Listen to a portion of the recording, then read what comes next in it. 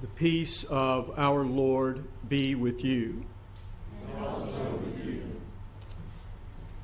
I, therefore, the prisoner of the Lord, beg you to lead a life worthy of the calling to which you have been called, with all humility, gentleness, and patience, bearing with one another in love, making every effort to maintain the unity of the Spirit in the bond of peace. Every time the lectionary asks the church throughout the world to read those words from today's epistle passage, the lectionary places in our path one of several calls for the unity of the church, which we find in the letters attributed to Paul. Passages such as Romans 15:6, live in harmony with one another. 1 Corinthians 1:10, I appeal to you in the name of our Lord Jesus Christ that all of you be in agreement. And 2 Corinthians 13:11 and 12, agree with one another and greet one another with a holy kiss.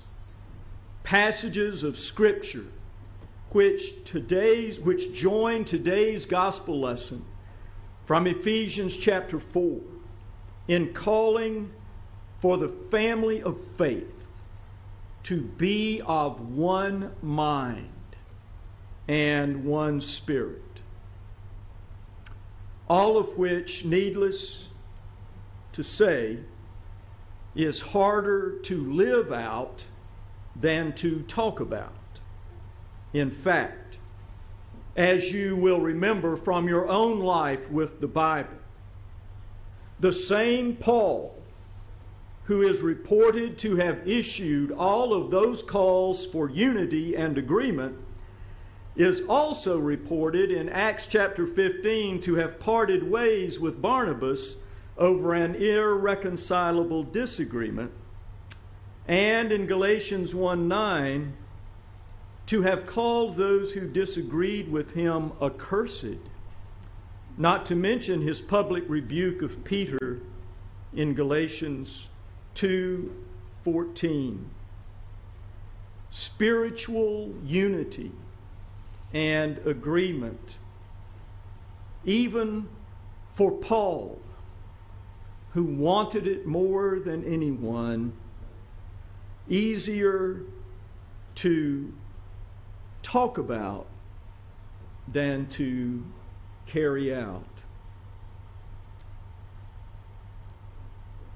Thinking about all of that this week called to mind for me our Northminster founders, who so thoughtfully embraced and wonderfully embodied that early Northminster creed. Agree to differ, resolve to love, unite to serve. Yet, when our founders birthed this church in 1967, while they birthed our church for several reasons, at least 4 which I've heard named across the years, one of those reasons, which I have always heard named among the 4 or 5 reasons, was that some of them could no longer in good conscience unite to serve in churches which were denying entrance to persons of color at their houses of worship. For our founders, a door too closed, a bridge too far. A 54-year-old example of the timeless truth that spiritual inclusion ends where human exclusion begins. A local example of the global complexity of living with a longing for unity while also living under the imperatives of truth, which may explain why unity sounds so much like work in verse 3 of today's lesson, where the Ephesians are admonished to make every effort to maintain the unity of the Spirit in the bond of peace. Having called them and us to the hard and holy work of unity, the writer of Ephesians then gives them and us the tools we need to do that hard and important work. First, by calling us in verse 2 of today's lesson to bear with one another in love. And then by admonishing us in verse 15 to speak the truth to one another in love. Be gentle. Be humble.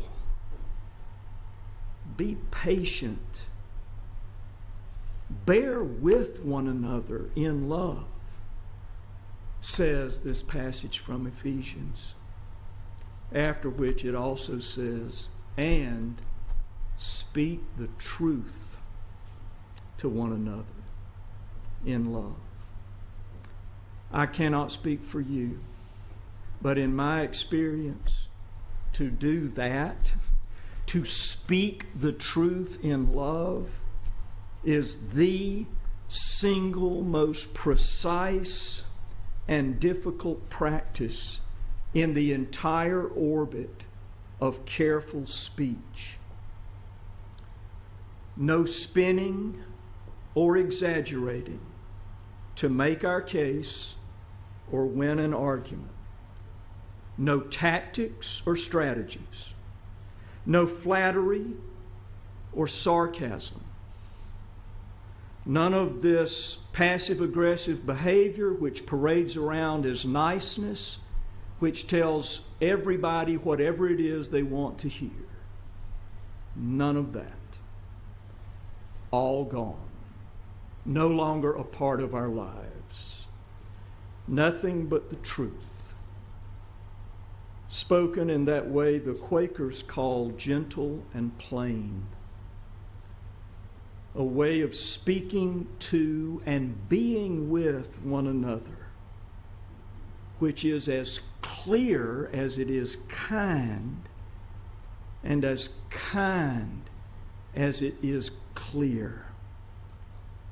What Walter Rauschenbusch once so memorably called the truth dressed in nothing but love, which has always been every church's best hope for the true and honest, kind and gentle, patient and thoughtful unity to which today's epistle lesson beckons us, and in which Holy Communion binds us together.